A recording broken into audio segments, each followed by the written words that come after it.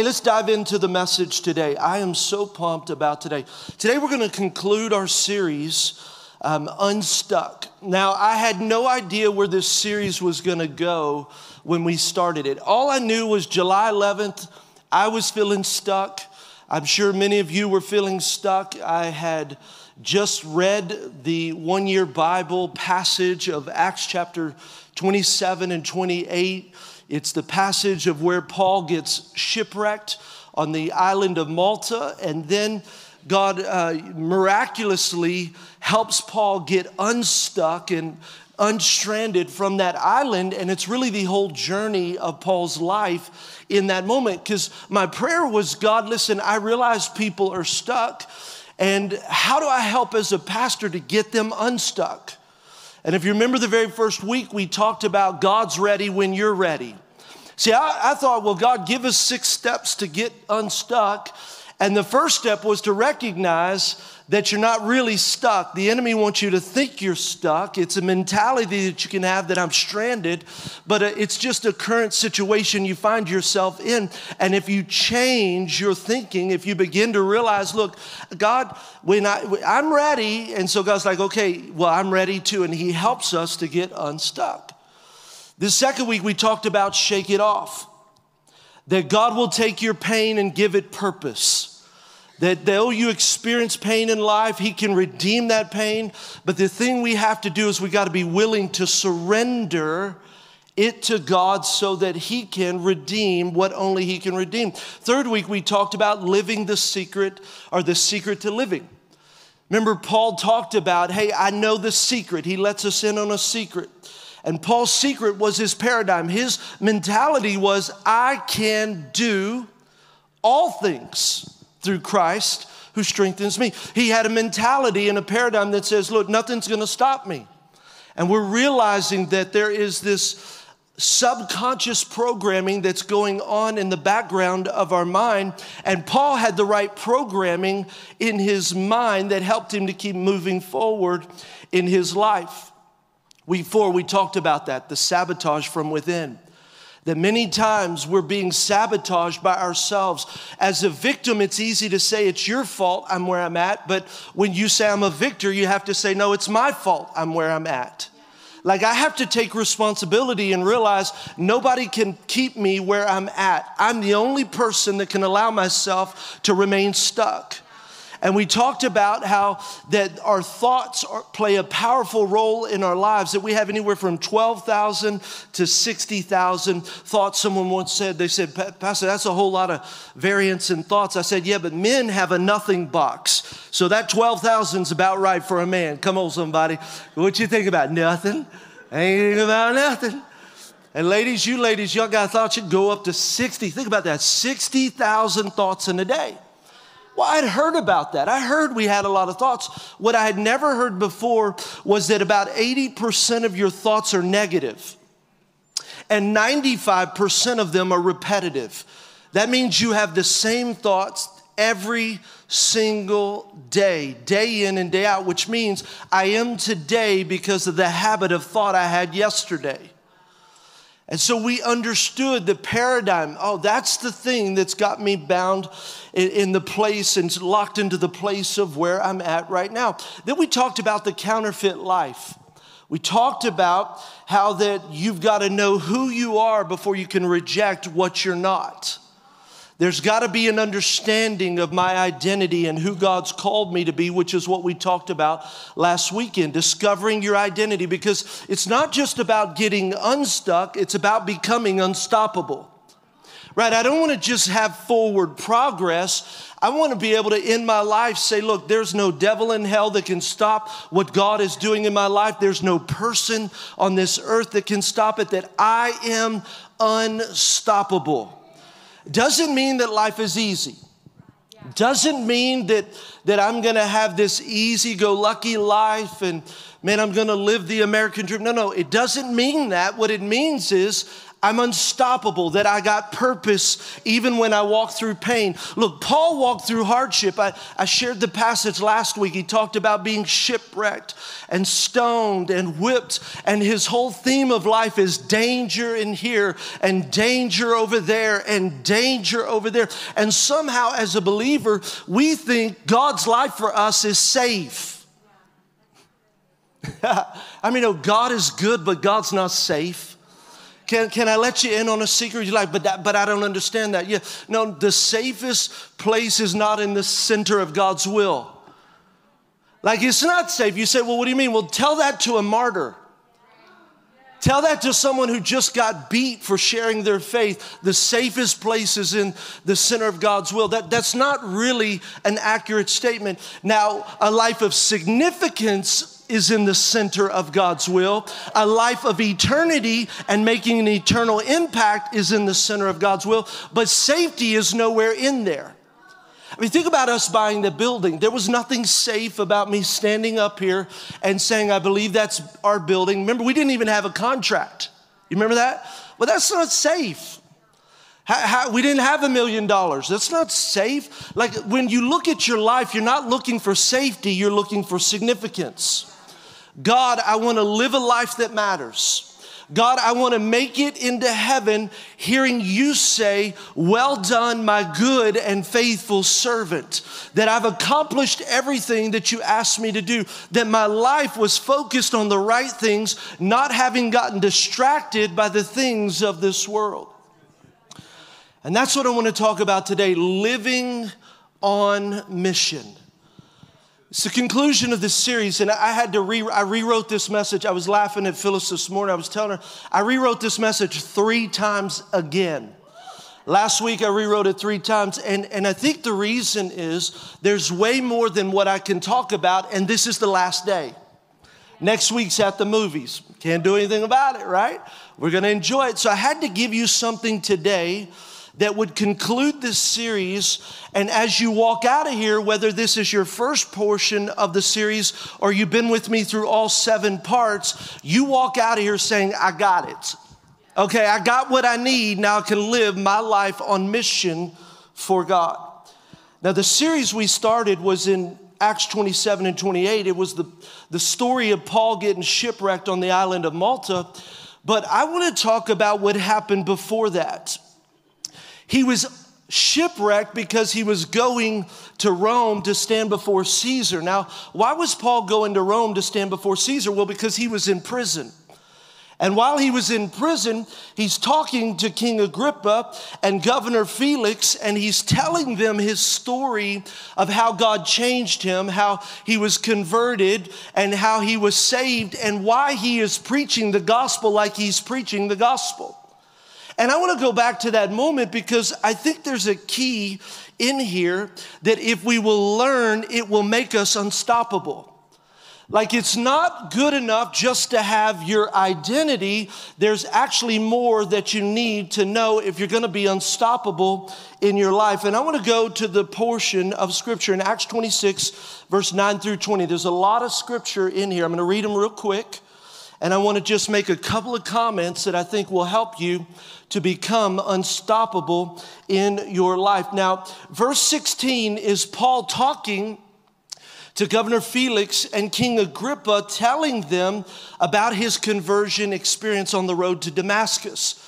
If you know anything about the life of Paul, maybe you're new to Christianity, the Apostle Paul, let me set the stage for you. He's the one that wrote 2/3 of the New Testament. Much of what we read in the New Testament was written by Paul. Now, he went by Saul before, and he was actually a persecutor of Christians. He was a Pharisee of Pharisee. He was religious. He was devout. And so he went around, and this man named Jesus had died, and there was this movement, and it was not called Christianity. It was actually called the Way. And so there was this movement called the Way about a man who had just died on the cross, claiming to be the Son of God who performed many miracles. But Saul didn't believe that. See, Pharisees and the Sadducees, they didn't believe that Jesus was the Son of God. So they felt like this was a cult.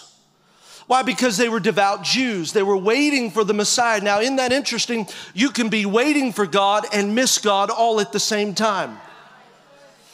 Get so religious in the movement, in the moment, and you miss the very thing that God is doing in your life. And so here we have Saul. He's going to persecute more Christians because that was his mission. He was devout, and that's what makes it so interesting, is that he wasn't a bad man. He was a passionate and devout man. And he was so passionate about his faith and Judaism that he was out there trying to squash this cult that was rising up, not realizing he was working against God.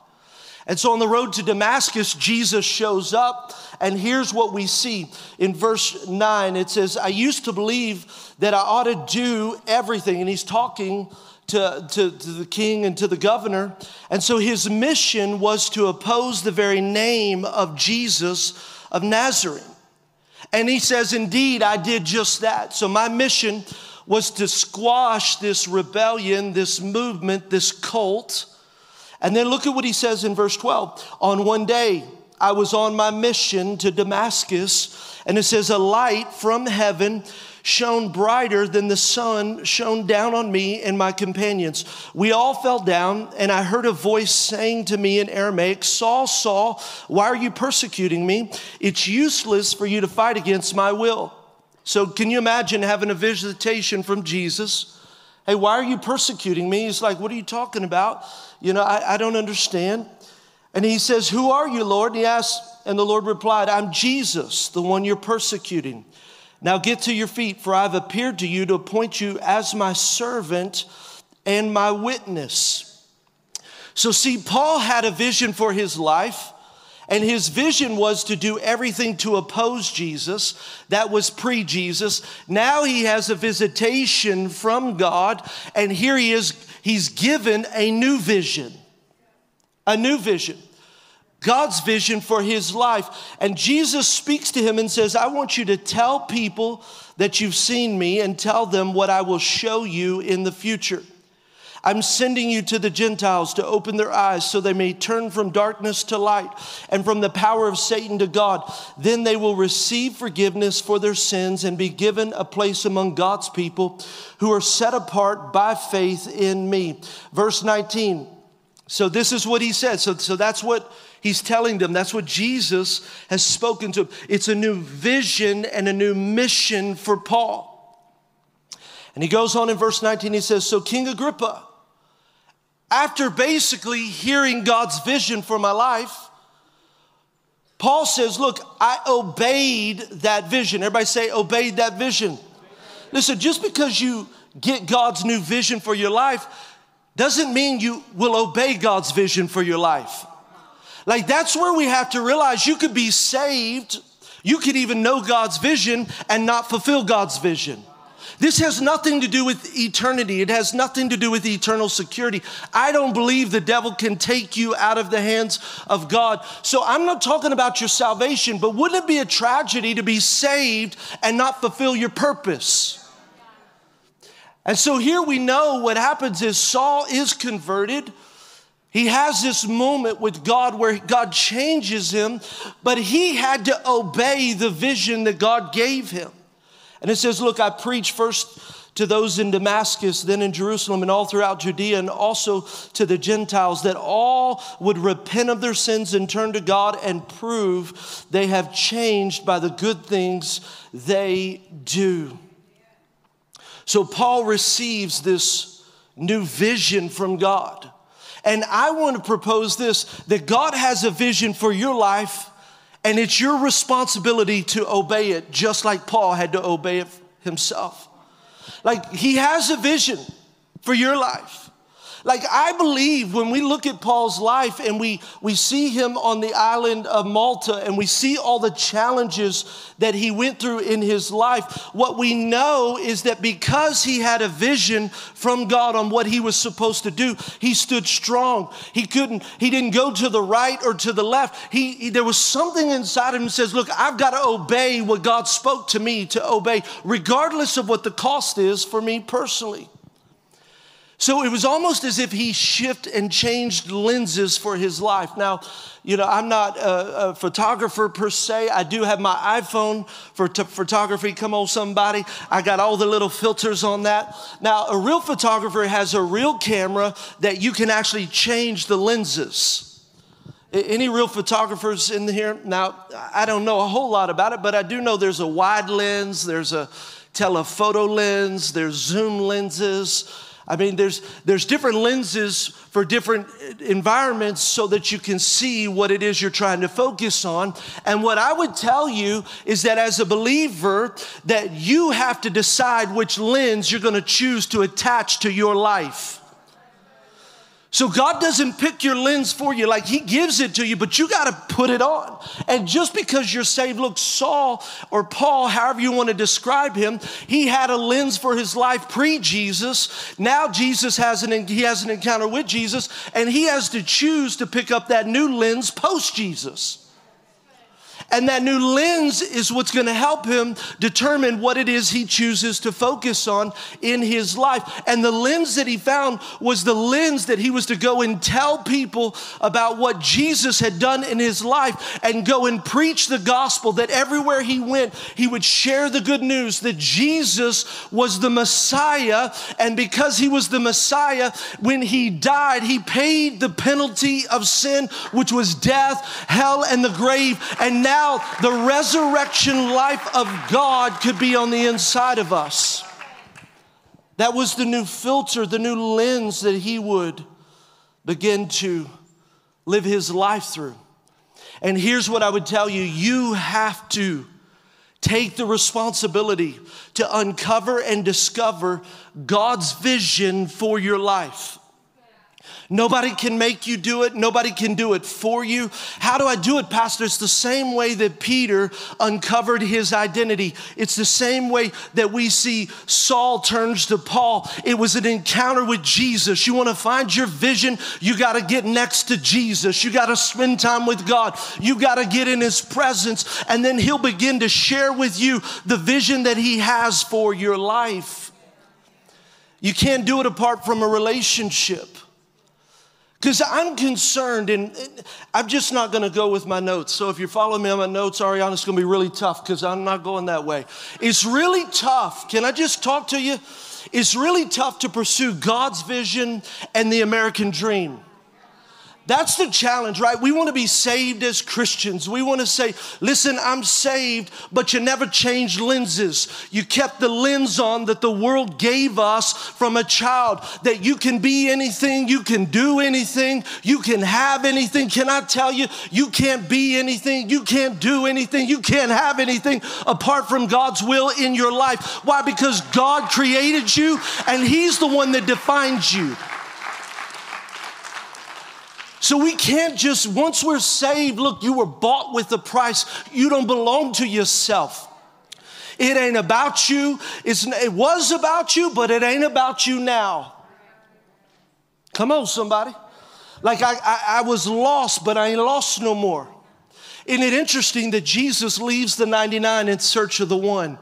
He didn't stay there and have a picnic with the 99 that were found. I wonder for us, how many of us have gone after the one that Jesus is out there trying to find? See, we're like, Jesus, where did you go? He went in search of that lost person that's in your world, at your work, in your neighborhood, at your grocery store, and we just live a nice, happy, quiet life because we just want to be comfortable. And the whole time we're like, Jesus, I don't feel you. Yeah, because he done left to go search for that lost person that we're not even worried about. Why? Because we just want to be comfortable. We want to be safe. Look, he didn't call us to live a safe, comfortable life. There's nothing safe or comfortable about being a Christian. Why? Because when he speaks, you've got to move. When he gives you vision, you don't get to say whether you agree with it or not. Oh, but come on, Pastor, like I got to agree. No, you ain't got to agree. Not at all. This ain't a democracy, it's a theocracy. He is the King of Kings, the Lord of Lords. We are his servants, his subjects, his sons, his daughters. And the cool thing about it is he says, oh yeah, and my friends. So listen, we've got to be as Christians in America, we just have to be so careful that we don't mix up the American dream with God's vision for our life. You say, well, Pastor, does that mean that I can't be blessed? No, I'm not saying you're not going to be blessed. I want to be blessed. Look, I can tell you this, as a church, we're blessed. If you're broke, you can't bless the world. But you have to be willing to say, I've got the blessing doesn't have me. So let's put it like this. If God asked you to give everything in your bank account, would you give it?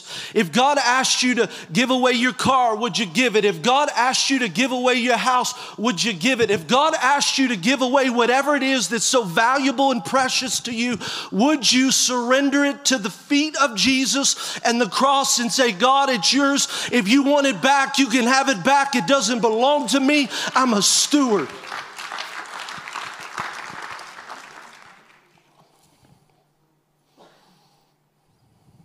Ephesians 4:22 through 24. Look at what it says. Put off your old self, which belonged to your former manner of life. Think about that. Put it off. My old vision, Paul's old vision. So I gotta take all that off. The former manner of life and is corrupt through deceitful desires, and to be renewed in the spirit of your minds, and to put on your new self. Everybody say new self. So I got to put here is what I find so interesting throughout this entire series, and I'm doing a lot of writing, so hopefully I'll be able to share with you what I feel like God's doing. But apart from salvation, did you know, like most of what Paul says, you have to do? Like, think about that, because I think sometimes we can come down to the front and I believe in prayer, I believe in laying on the hands, but it's like, hey, pray that God will do this, and pray that God will help me not have those thoughts, and pray that God will deliver me from this addiction, and pray. Well, look, we could pray deliverance, but if you don't go walk out deliverance, you'll be back down here again getting prayer again. And did he deliver you the first time? He did, but you didn't renew your mind. You didn't renew your subconscious. The thing that keeps sabotaging you, you didn't work on. And so God has to constantly renew you and continue in this moment to set you free. Like, how many times we got to pray over you?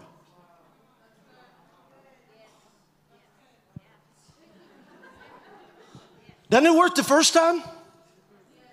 You see what I'm saying? So it's like we get I wonder if we're not like junkies addicted to the fix. God, I want to feel you. God, I want to, we come in and so and I know it's like, man, like I love the presence and power of God, but I have to tell you this. If he never manifested himself again, I'm going to stay faithful. If I never felt his presence again, I'm not going to stop. If I never saw him do anything else again, I'm going to stay committed. I was watching a documentary about Noah. My kids, they were laughing. It must be that old people syndrome or something. Because for me, I'm like, I guess my parents, they'd watch it back in the day and I'd be like, oh. So somehow I stumbled on this thing and I thought, isn't it amazing how Noah stayed focused on one word for God for over 100 years? Built something that is spectacular, one of the great marvels of our world, from one moment of revelation. And we need revelation every week just to stay focused on our little bitty accomplishments. I think it goes back to our position of it's about us. God, I need you. No, I'm a servant. It's not about me. I am new. I have been made new. There is a new self. Look, he says, put on the new self. So I got to put it on. Okay, God, I've been created in your likeness. We talked about it last night. We did our lab. Those of you that were there, it was pretty amazing how we just, one of the portions of the conversation was 2 Corinthians 5:21. You have been made the righteousness of God. Let me just explain that to you. If you're new to the faith, you don't have to fight for the perfection of God. It's already on the inside of you. So you say, well, I want to be disciplined. You already are disciplined. Why? Because when you became a believer, there was an exchange. You got all of the righteousness of God and He took all the sin of your life. It's the great exchange. That means everything that's in the character and nature of God is already on the inside of you. You already are bold. You are already courageous. You are already disciplined. You are already prosperous. You are already blessed. You are already all the things that God is, because it's a supernatural exchange. So at some point, we've got to stop making excuses. Well, I would if they would. I would if he did or didn't do this. If she did or didn't do this, I would. But no. I will do it now. Why? Because God spoke it to me. It's His vision for my life, and I'm already made perfect through Christ. Come on. Let me just give you a couple of the points. Here's a couple of things that I love. D.L. Moody said this. I thought this was powerful. Your greatest fear should not be fear of failure, but of succeeding at something that really doesn't matter. Isn't that powerful? Let me give you a couple of, this is one of the points of my message this morning. Vision gives your life direction and purpose. How could Paul be shipwrecked? How could Paul get bitten by a snake or a viper and not get off track? Well, because he had God's vision for his life. He was going to go preach the gospel. So think about this. So if I'm on a boat and it's been 14 days, what am I going to do? I'm going to preach the gospel. If I'm on an island and I'm stranded or stuck, what am I going to do? I'm going to preach the gospel. Isn't that what we see what happened? This is the key to what we started with on week 1. So Paul is there. He's gathering food. That snake comes on and he shakes the snake off. He doesn't get mad at the people that are hating on him. Remember, they said, well, he must have surely done something. The gods are paying him back. Well, most of us, because we don't have the vision of God in our life, we would have disqualified ourselves from the opportunity of speaking into a life of a person who is lost, all because they hated on you. Listen, lost people are going to do what lost people do. They hate on people. Why? Because hurting people hurt people. And we get offended. We wear our feelings on our shoulders and we get all upset and uptight that a lost person is talking about us, instead of realizing that the vision of God drives me forward, keeps me focused, that though they hate on me, I don't want to disqualify myself from the opportunity of sharing the gospel with them. Maybe that's why Paul didn't say anything. Because he realized vision is greater than my feelings.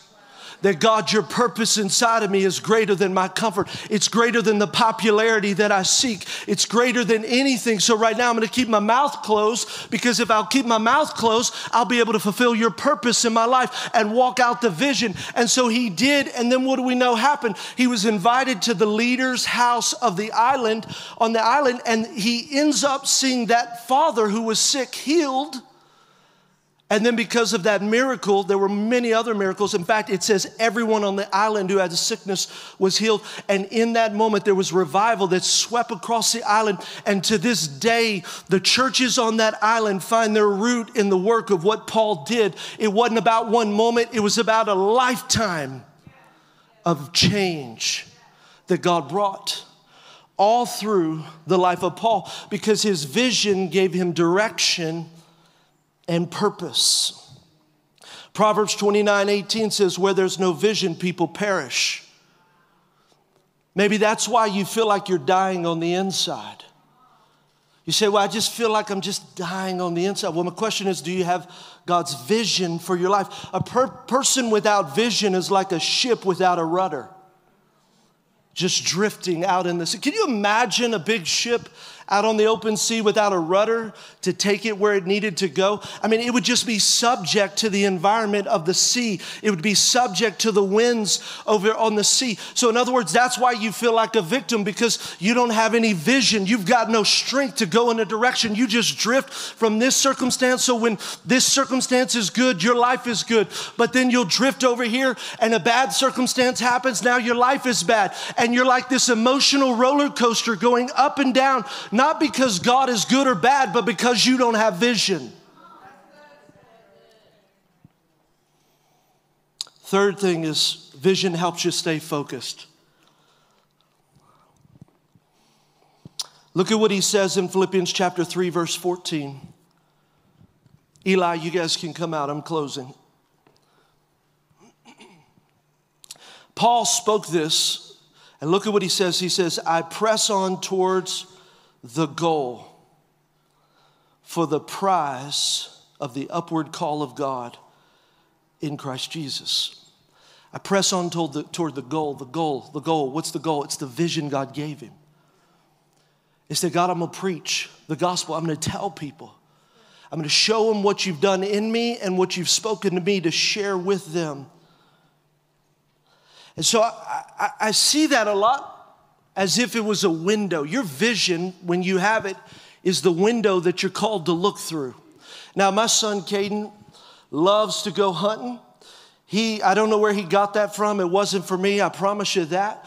At a young age, 7 or 8, Caden started watching the hunting channel, started getting all these magazines, and just loved anything to do with hunting. It just began to get so captivated by it. So over the years, he's developed relationships and friendships with people. And we'll go hunting sometimes. Sometimes he goes with buddies. But recently, I think it was last year, him and Mr. Jerry has some land, and they talked about, hey, we're going to build a deer blind that we can put a feeder in front of, and we can try to kill a deer. And so the blind, they brought me up there. It's pretty amazing. It's like a little house, man. I don't know where Mr. Jerry and them are at, but it's pretty amazing. It's like, wow, man, I can't imagine sitting in something like this. This is nice. All the elements are kept out, and there's one little window you just push open. And the thing that I love about it is there's one window, and that window is forward. It doesn't have a window behind it or to the side. It's right where the deer are going to come out. Come on, somebody. How many know that's where we need to be looking? And how many of you look at this? The reason there ain't other windows is because men get distracted really easy. We'd be like, squirrel, squirrel, squirrel. No, right? Come on, all my hunters, we're about to start this next weekend. Go kill Bambi, start next weekend. You got to get it. Why? We just get distracted. And so, it's like, where am I looking? Well, I've got the vision. The vision's where? It's where the deer's going to come. Right there. Why? Because that's where I'm feeding it. That's where the food is there. The deers will come. Hopefully, if it's a good lease, the deer will come. And my question is, which window are you looking out of? Second thing, are you feeding the place where your vision is? Like are you feeding that place? Because see, we can always look at the rearview mirror. We can always look at how bad it was in the past. And then you can always look to the side. Thank God for social media, right? We can always see everybody else's highlight reel. My God, your marriage is amazing. My God, your family is awesome. My God, right? We can always, there's always, and it's always in the moments when you're feeling the worst about yourself that you see Sister Awesome and Brother Amazing, and you're like, good Lord, they're perfect. No. Paul didn't look to the left. He didn't look to the right. He didn't look behind him. He had a lot of junk in his trunk. You know what I'm saying? He could have gone back. No, he said, my vision is full. What's that mean? That means I've got to preach the gospel everywhere God takes me, every place I step my foot, every situation that I find myself in, no matter whether it's good or whether it's bad, whether I like it or whether I don't. My vision is forward, and I'm going to feed that vision with the fire of God, the power of God, the passion of God, the word of God. And that's what us as believers moving forward, the best way I could tell us as we get unstuck and become unstoppable is to find the vision of God for your life and never look anywhere else. I'm not going to look to the person to the right they're not called to live the life I'm called to live. I'm not going to look in the past mistakes. Some of you feel disqualified by the mistakes that you made in life. You're not disqualified. Don't get distracted. Just going to look forward. I'm going to move forward.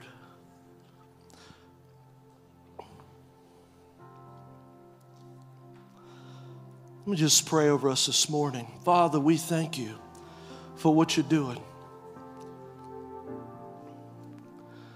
God, I thank you for the This whole series, God, if it wasn't for anybody else, it was for me. Clarity on the vision that you've given to us. Clarity on the direction that you want our lives to move. God, I pray that you would help us to realize that, God, it's all about you, it's always been about you, and it's always going to be about you. Lord, especially, I want to pray over all the Christians in this room. Lord, I know there are people here that you're not a believer yet. You're here in a safe place, and I want you to know this, you don't have to believe to belong. You're in a safe place. But I want to pray over all the Christians in this place. God, I pray for each and every one of them. That God, you placed inside of them the seed of their vision, the seed of their future, the seed of what you want them to accomplish for your kingdom. And God, I pray, would you help them to uncover that? God, would you help them to realize that they're not an accident, that they don't have to drift in life, but God, you've given them a purpose, you have given them specific direction, and Lord, as they spend time with you, that you'll reveal it, just like you did to Saul, who became Paul, and Peter. And God, you're not a God who is a respecter of persons. God, you said when we seek you, we find you. You said that you reward those who earnestly seek you. So God, I pray that there would be a passion inside of each person who is here and each person that is watching to seek you like never before. That God, there would not be this apathy, this blasé feeling of I'll just make it, I'll just drift. No, God, there would be just this call to urgency. That I can't wait any longer. I can't waste any more time. God, there is a world that is hurting and dying and going to hell. And every person here, God, every person watching, they are the solution. They're a part of your mission. So God, help them to move forward right now. Now keep your head bowed and your eyes closed. If you're here or maybe you're watching online and you just don't have a relationship with God, you've never surrendered your life to Him, I want you to know this is your moment. This is your time. That right now you may not have been looking for God, but God's come looking for you. And I want to give you an opportunity to pray a prayer of surrender that I'm going to lead you in. Maybe your heart is beating fast and you recognize that this has been a divine setup. This is a moment that God has set up just for you. I remember when God came searching for me. Having been raised in church, I found myself running from God and running from church and running from all the things that I knew I should be running towards, and found myself strung out on drugs. And I'll never forget February 7th, 2003, 12:30 at night. Been partying for a couple of days, been up. Wasn't even looking for God. I was in my bathroom getting ready to go out for another night. And all of a sudden, God showed up in my bathroom. And Phyllis was in the other room. And I'll never forget, I saw two roads. I saw a road that led to hell, and I saw a road that led to God. And I felt the Lord say, choose right now which path you'll take. And in that moment, there was an awakening of my lostness. Like, though I knew about God, I didn't know God. Though I'd been raised in church, didn't make me a Christian. I couldn't live off the faith of my family or my parents, but I had to, in that moment, make a decision for myself. I believe there's some of you, you're at that deciding point right now. You could do what I did. In that moment, I simply surrendered. For the next couple hours, God would speak to me in a profound way, but it was the moment that changed me. And I want to lead you in a prayer. If that's you today, maybe strung out on drugs, or you find yourself in the hole that I was in, but you find yourself lost, hopeless, feeling like your life is a mess, realizing that you can't fix it. It's a great place to be. And if that's you, heads bowed or eyes closed, and you say, I'm ready to pray that prayer, Pastor, the prayer of surrender, the prayer of commitment to God. I wonder if you just be bold. Just raise your hand. Just say, right now, that's me. I'm ready to surrender. It's a sign of surrender. I'm ready right now to go all in. Nobody's looking around. Heads are bowed. Eyes are closed. But you say, I'm ready. I'm ready. I'm ready. I'm ready. I'm ready. I'm ready. Yes. Come on. Yes. Yes. Maybe you're watching online. Come on, church. Tell them how proud you are. This is your moment. Let's pray this prayer together. Say, Jesus, I need you. I surrender my life to you. I give you everything. Forgive me of all of my sins. Wash away my past. I give you my life. I give you my hope. I give you everything. In Jesus' name. Everyone said, amen. Come on, worship God.